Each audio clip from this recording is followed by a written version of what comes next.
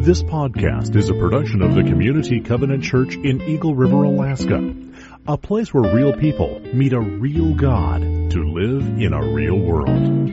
For more information, visit our website at www.communitycovenant.net.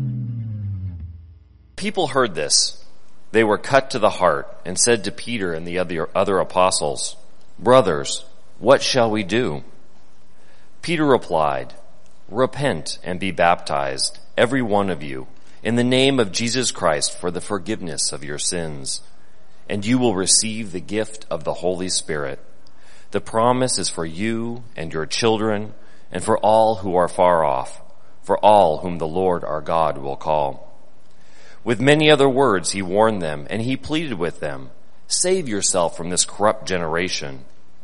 Those who accepted his message were baptized, and about 3,000 were added to their number that day. They devoted themselves to the apostles' teaching and to fellowship, to the breaking of bread and to prayer. Everyone was filled with awe at the many wonders and signs performed by the apostles. All the believers were together and had everything in common. They sold property and possessions to give to anyone who had need. Every day they continued to meet together in the temple courts. They broke bread in their homes and ate together with glad and sincere hearts, praising God and enjoying the favor of all the people. And the Lord added to their number daily those who were being saved. Well, as you know, I went to Chicago for the midwinter conference of the Covenant Church, and it was wonderful, renewing old acquaintances and making new acquaintances. But this is the first time that I've been outside. Pretty good, huh? Yeah, okay. First time that I've been outside since we've come to Alaska. And let me tell you what I've discovered. When people ask you where you're from, and you tell them Alaska, it's like instant celebrity. I mean, they look at you or looked at me like I was a Crocodile Dundee or something. Right? They're all, "Wow, you're from Alaska?" One young man that was a server at a restaurant actually said, "I've always wanted to meet someone from Alaska. Can I shake your hand?" Unbelievable. Now, I don't know what people think in the lower 48 about us, but I'll tell you, we need to use a celebrity, right, to our advantage. Some of you have been involved in the first week of our study. We're doing the Celtic Way of Evangelism and studying how Patrick evangelized Ireland and the Celtic people who lived there. And the whole idea was that the Irish at that time were considered to be barbarians. Can you imagine an Irishman and barbarian? How does that fit together? Well, I'll tell you what. I understand what it's like to be a barbarian. When Lori met me, I was a barbarian. In fact, I don't know what she saw in me. She must have seen potential, a diamond in a rough, a hunk of coal that she knew under relational pressure would begin to shine and turn into a diamond. But I was truly a barbarian. Let me explain what I'm talking about. My mother died in 1978. It was the Christmas before she died. That would have been 1977.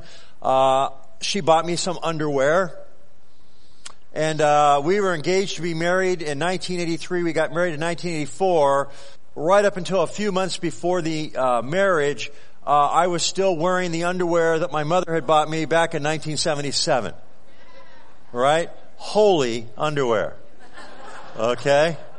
I slept on a mattress without sheets, and I had a comforter that I slept with. I mean, who has time to make a bed? What do you need sheets for?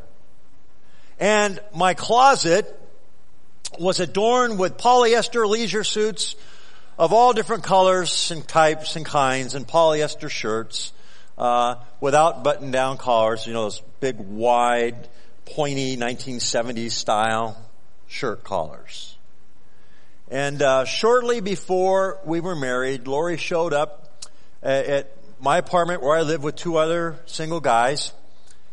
And she went into my bedroom and she opened the drawers and she removed all of the underwear. She went into the closet and she said, "Don't you know that polyester is extinct?" And she removed all the polyester. And she took me to this very nice department store in Pasadena, California, near where we live. And she bought me a whole new wardrobe. And I like to say that is the beginning of becoming civilized. I had an extreme makeover. And so if you ever see pictures of me, ever look at me, there's a definite point in time. It's BL and AL. It's before Lori and after Lori. Okay? And yes, I know you've probably noticed your pastor does wear pink. Okay? That's part of after Lori. She says it looks good with my flesh tone, my tan, right? So still, right? I've been domesticated, to a barbarian edge taken off of me. So what we're talking about is an extreme makeover, externally. And I have Lori to thank for that. But in our scripture today, in our passage today, we're going to be looking about the topic of extreme makeover, but rather than externally, it is an internal extreme makeover. It's a makeover that takes place when the Holy Spirit of God comes down upon people and He changes them from the inside out. Now we know that when the prophet Samuel was looking for the next king of Israel, and Jesse paraded all of his sons in front of him, I mean, there were some pretty good looking, pretty strong, I mean, people that you or I would think that's the next king. And of course, when everybody had been paraded by, he says, "Is there anybody else?" "Well, yeah, I do have this one son, his name's David, and he's out tending the sheep." Right? Well, bring him in. And of course we know that David was God's selection to be king. And you remember the passage, don't you? That man looks at outward appearance, but God looks where? At the heart. And the wonderful news I have for you today is this. When the Holy Spirit of God indwells a person, when a person comes to faith in Jesus Christ, and they are indwelt with the Holy Spirit, as a seal that they belong to God, and as a down payment of all that is to come. When that happens, the Holy Spirit does an extreme makeover in our lives. He changes us from the inside out. That's all part of God's plan to do two things in your life. To develop character and to give you competency. Spiritual character. That you might live in the world and be a representative of Christ Jesus. That they may look in your life and see your life, see how you live, how you relate, how you respond to situations. And to say, that's different. There's something different about that man or woman. Because you begin to reflect the character of Jesus Christ. You have the fruit of the Holy Spirit. Love, joy, peace, patience, gentleness, kindness, long-suffering. Those things begin to fill your life in a noticeable way. Character. And then competence. Each of us has been given by the Spirit gifts, spiritual gifts, to complement our core competencies, our natural abilities, and our talents, which, by the way, are given to us by God. There isn't anything that you do in life that you can claim success for. Do you know that? Because you were created by God, for His purposes. And the person you are, your temperament, your corresponding gifts, your abilities, your talents, your strengths, all of those things aren't an accident. It's by design that God's given them to you. Why? Because under the influence of the Holy Spirit, they become competencies in your life. So you have character that you begin to conform more and more to the image of Christ Jesus as the Holy Spirit works from the inside out. And as He works from the inside out, you have this core set of gifts and abilities and strengths that under the power of the Holy Spirit is released, and they become spiritual competencies that you use for the sake of the kingdom of God. Woo, that's good stuff, isn't it? Man, I'll tell you what. Now, I'm just not talking about people who lived 2,000 years ago. I'm talking about you and I here at Community Covenant. And why? Do you remember what Jesus said to his disciples? I'm going to leave and I'm going to bring you an advocate. And unless I leave, the advocate won't come. And why? Because you are going to do even greater works than I. Now, the interesting thing about our passage today is this. We look here, and after Peter's great sermon, and after the people are stirred and called to response, what must we do? He says, repent and be baptized, every one of you, in the name of Jesus for the forgiveness of your sins, and you will receive the gift of the Holy Spirit. That's Acts 2:38. Those are powerful words. As we read on, it says that those who accepted this message, Acts 2:41, were baptized, and about 3,000 were added to their number that day. 3,000 in one day. And you're thinking, oh my goodness, that's startling. That's amazing. Imagine if God were to do that today in our day and age. Can you imagine in Eagle River, 3,000 people in one day coming to faith in Jesus Christ, lining up out here in the church lobby because they want to be baptized? Wow. You're saying, boy, wouldn't that be wonderful if that could happen today? Well, I've got news for you. It does. Leif Anderson, in a recent presentation about the state of the church and evangelism in the world, began to count out in different countries 20,000 in China and another several thousand here and another several thousand there. And he took all the people that are coming to the Lord right now, in our day and age, in this time. You know how many it amounts to? When you take all the numbers and you divide it by days and hours? 3,000 people, not in one day, but 3,000 people in 1 hour are coming to the Lord worldwide. Those numbers are over 60,000 a day. So you think this stuff here in Acts chapter 2 is amazing and miraculous. Let me tell you, Jesus is alive and the Holy Spirit is at work and people are coming to faith. They're becoming Christ followers at a clip of 3,000 an hour in the world that we live in. Startling, isn't it? Because we look around in our context and in Eagle River, Alaska, or we think about what's going on in the lower 48 or in the western United States, and we say the church is in decline. I've got news for you. The church is not in decline. The church is advancing. God is at work. The power of the Holy Spirit is transforming lives. People's character is changing. Their competencies are being used. The message of the gospel is being sent out, and people are coming to faith in Jesus Christ. Wow. Yes, that deserves a hand clap. It's an amazing thing. But here's the challenge. What's happening in our world? What's happening in Eagle River, Alaska? What's happening at Community Covenant? I've got to tell you something. I am anticipating a move of God in our congregation, in this time, in this place, that is in concert with and corresponds to all of his work around the world. I really believe that.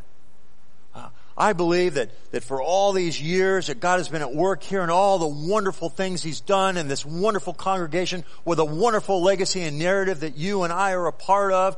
I believe that God has been laying a foundation, has been working in you and me. He's bringing the right people from the right places. You're not here by an accident because God intends to do something in this day and age here in Eagle River that will astound, that will leave people in awe.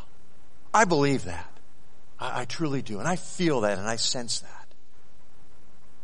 The scripture attests to that. And what's going on in our world today attests to the reality of scripture. It's true in your life. It's true in my life. It's the same God, the same Holy Spirit. The Holy Spirit transforms us from the inside out, produces character and confidence. Competence. And all through this passage you see that. You see it in Peter.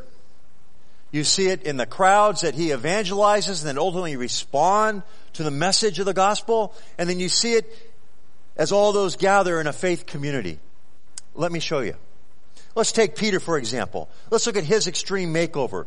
The work of the Holy Spirit in his life to produce that character and that competence. Peter's makeover. All we have to do is look back at Luke 22, verses 54 through 60, something I know that Peter was painfully aware of.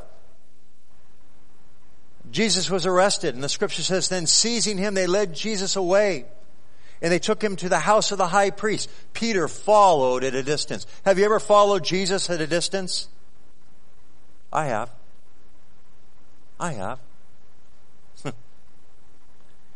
And when some there had kindled a fire in the middle of the courtyard and sat down together, Peter sat down with them. A servant girl saw him seated in the firelight. She looked closely at him and said, this man was with him, but he denied it. Peter says, woman, I don't know him. A little later else, someone saw him and said, you're one of them. Peter says, man, I'm not.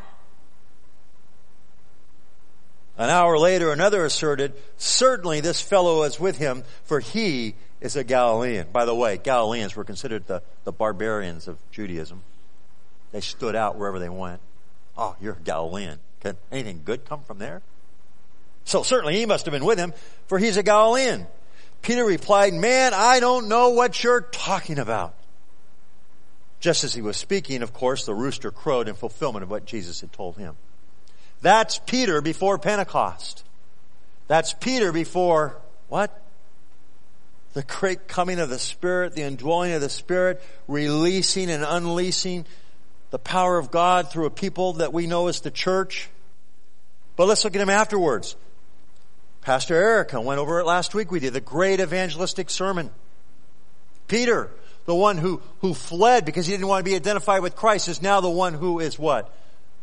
Standing boldly in front of those who persecuted Christ, who sent him to the cross, who are responsible for his death. Well, ostensibly anyway. And now he's standing in front of them. And look what he does in Acts 2:22 through 24. Fellow Israelites, listen to this. Jesus of Nazareth, the man accredited by God to you by miracles, by wonders and signs, which God did among you through him, as you know yourselves. This man was handed over to you by God's deliberate plan and foreknowledge, and you, with the help of wicked men, put him to death by nailing him on the cross. Wow. But God raised him from the dead, freed him from the agony of death, because it was impossible for death to keep its hold on him. We look at Peter, the one who fled, the one who followed Jesus from a distance, the one who is accredited with cowardice, and now we say great boldness and great courage. And we see that inner transformation that takes place. Character and competence. Peter before and after. And in Peter's message, we see an outline for all evangelistic messages. Jesus, a historical person. Jesus crucified. Jesus raised from the dead. And in this context, he corresponds it to the Old Testament prophecies because he's speaking to a Jewish audience, and the gospel is made relevant and contextual to the audience in which it's presented. We do that today, don't we? He's the promised Messiah. And of course, in the new covenant that Jesus establishes, how do we enter in? Through what? Repentance and faith. Repentance is a term. It really has a term in the military. Those of you that are in the military, you'll relate to this. It literally means to do an about face. An about face. And that's what he's calling them to. Peter, transformed. An extreme makeover from the inside out. And then we look at the crowd's makeover. They went from condemning Jesus to converting to faith in him. Luke 23:20 through 23. Wanting to release Jesus, Pilate appealed to them again. This is the crowd. And many of the pilgrims at Pentecost were present for the feast of Passover. So many of them would have been in the crowd. They would have been active participants with the events leading up to Jesus' death. And so Pilate appealed to them again, but they were kept shouting, "Crucify him, crucify him." For the third time he spoke to them. "Why, this man has committed no crime. I found in him no grounds for death penalty. Therefore, I'll have him punished and then release him." But with loud shouts, they insistently demanded that he be crucified, and their shouts prevailed. That's the crowd. Now here we are at Pentecost. Acts 2, 36 through 38 and verse 41. Peter says these words to them, "Therefore," that's in light of his sermon, his evangelistic message, "let all Israel be assured of this, God has made this Jesus, whom you crucified, both Lord and Messiah." When the people heard this, they were cut to the heart. The conviction of the Holy Spirit at work in them. What are they going to do? They were cut to the heart and said to Peter and to the other apostles, "Brothers, what shall we do?" Peter replied, "Repent and be baptized, every one of you, in the name of Jesus Christ for the forgiveness of your sins, and you will receive the gift of the Holy Spirit." Those who accepted this message were baptized. About 3,000 were added to their number that day. There's power in the Word of God. Do you know that? There's power in the Word of God. The Word of God convicts. The Word of God challenges. The Word of God calls us to respond. Just as it called this group to respond. You can't encounter God's Word and not be changed, not be challenged, not be convicted. And in this great, great message, the people were challenged. They were cut to the heart. There's a story of an elderly woman. And she was woken up one morning with a noise in her kitchen area. And so in the darkness of the early morning hours, she goes there.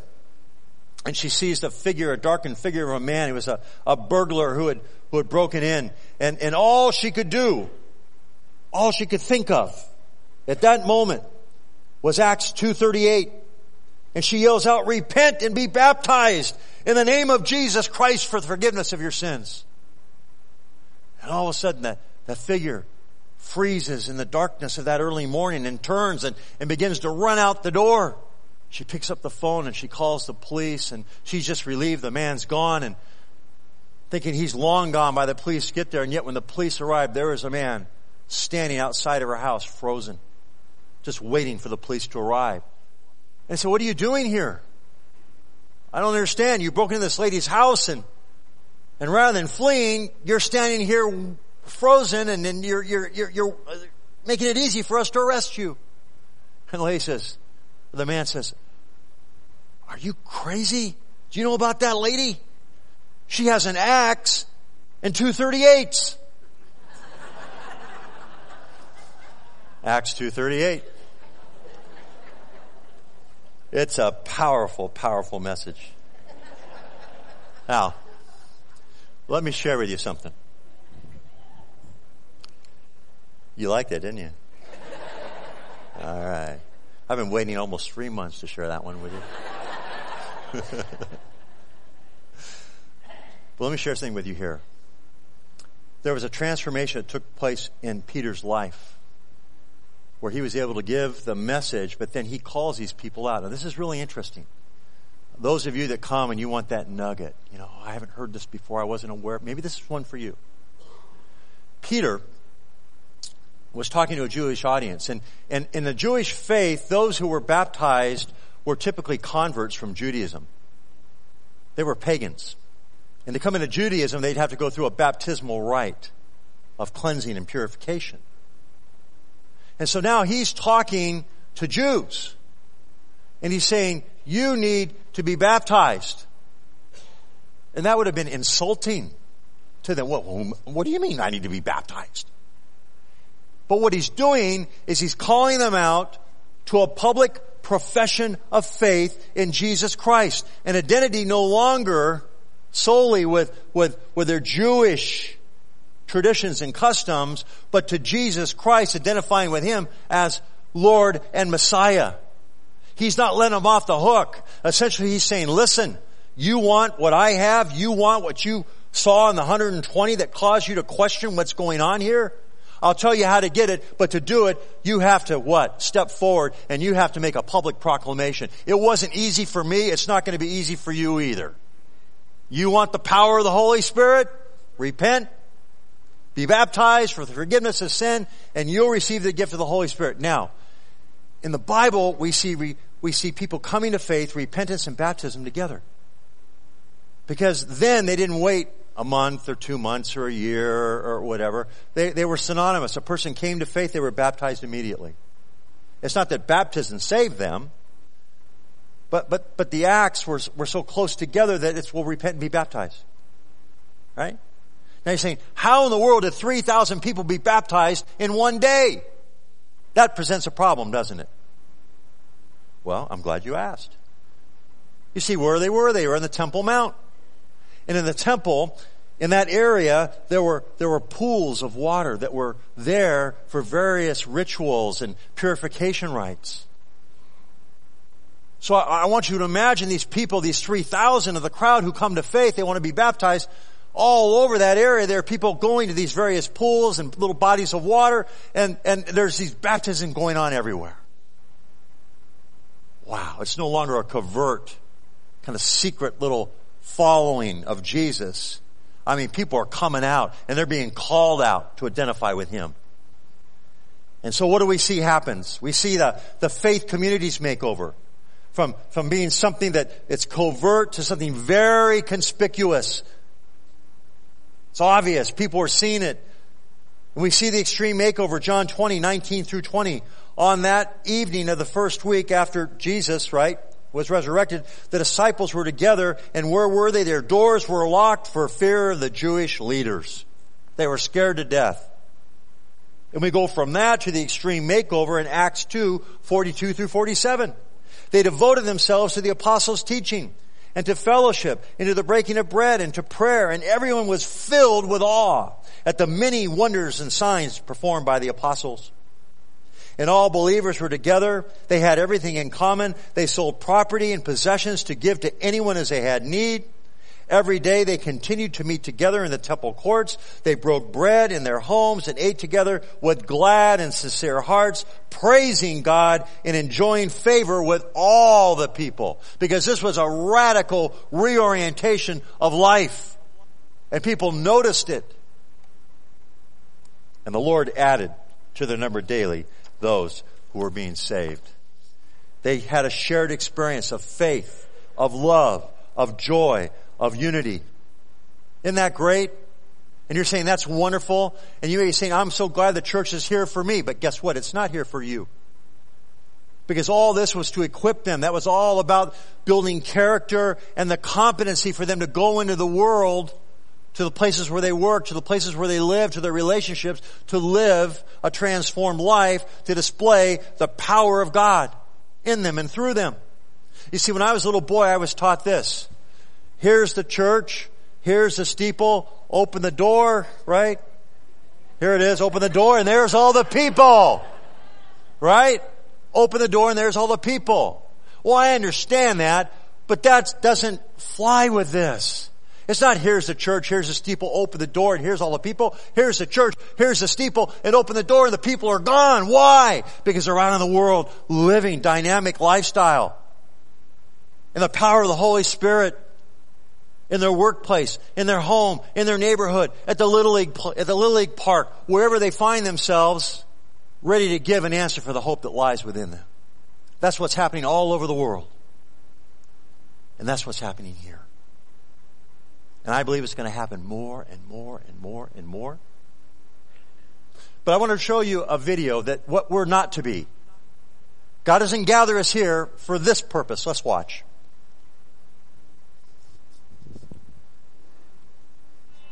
Imagine a church where every member is passionately, wholeheartedly, and recklessly calling the shots. I have a busy work week, and by the time Sunday rolls around, I'm tired. So how about a church service that starts when I get there? Can do. When you arrive, we begin. This guy, he plays by his own rules. We want to find a church where if he starts screaming, we're not the bad guys, right? Come here. Say no more. If your baby's screaming, you stay seated. The others around you can leave. You know, financially, Sherry and I don't give a lot to the church, but we'd sure like to know who does. All right, if you join now, you'll know what every person gives in detail. When I'm in the church service, can my car get a buff and a wax? Not just that, but an oil change and a tune-up. Hey, how about tickets to the Super Bowl? That's asking too much. I'm serious. If I'm going to join, I want tickets to the big game. All right, you join now and we'll get you there. I like a pony. Look in your backyard. Me Church, where it's all about you. You know what? This isn't Me Church. This is Jesus Church. And it's not about us. It's about Him. And if we are going to go into the world, we need to be connected. We need to be equipped, just as we see here in Acts 2:42 through 47. And I am so grateful that at our church, we have a connecting ministry. And my challenge to you today is this, as Teresa comes up. Are you equipped? Are you ready? How's your character? How's your competency? Our church is committed to equipping you, to helping you be ready to move wherever God would send you. And our connection ministry is a part of that, because it's not Me Church, it's His church, and He's sending us into a world that desperately needs the hope that only Jesus can give. And so, Teresa, I want to ask you a couple of questions. Number one, you've been a connector now for 2 years. What keeps you coming back as a connector? You know, this is the easiest thing for me to do in serving this church, is standing out there after the service and saying hello and wanting to welcome people and with an open heart, see what they need from our church, see where we can serve them. And it's so rewarding to be the front line where they want to know, who are you? And what positive results have you seen through the connecting ministry? Every time I look out and see people that I've connected with who are coming back, I'm like, whew, you know, I'm so glad I didn't blow it. But I think, you know, God is bringing them back. He's allowing me to connect with them. I'm making new friends. I've had opportunity to pray with a woman and bring her to Christ and let her find a church home.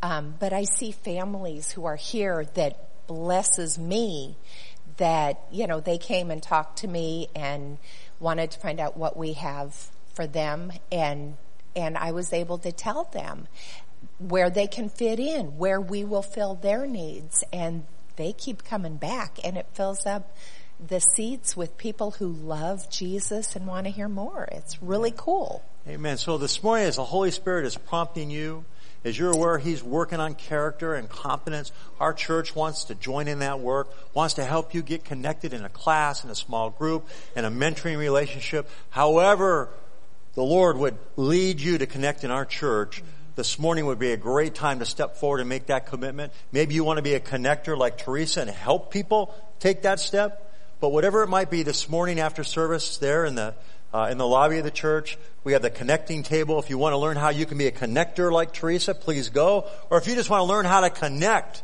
because you want to be ready to go. Because this isn't Me Church. This is the Lord's church, and He's sending us out there. I'd encourage you to do that. Thank you so much, Teresa. Thank you. And as the worship team comes forward now, let's pray. Father, we thank you so much for your word.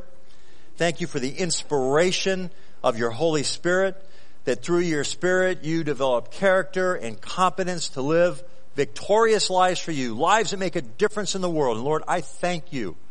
I thank you that you are sending us into our world to live for Jesus, that others may know the joy of our salvation. We pray these things now in Jesus' name. Amen.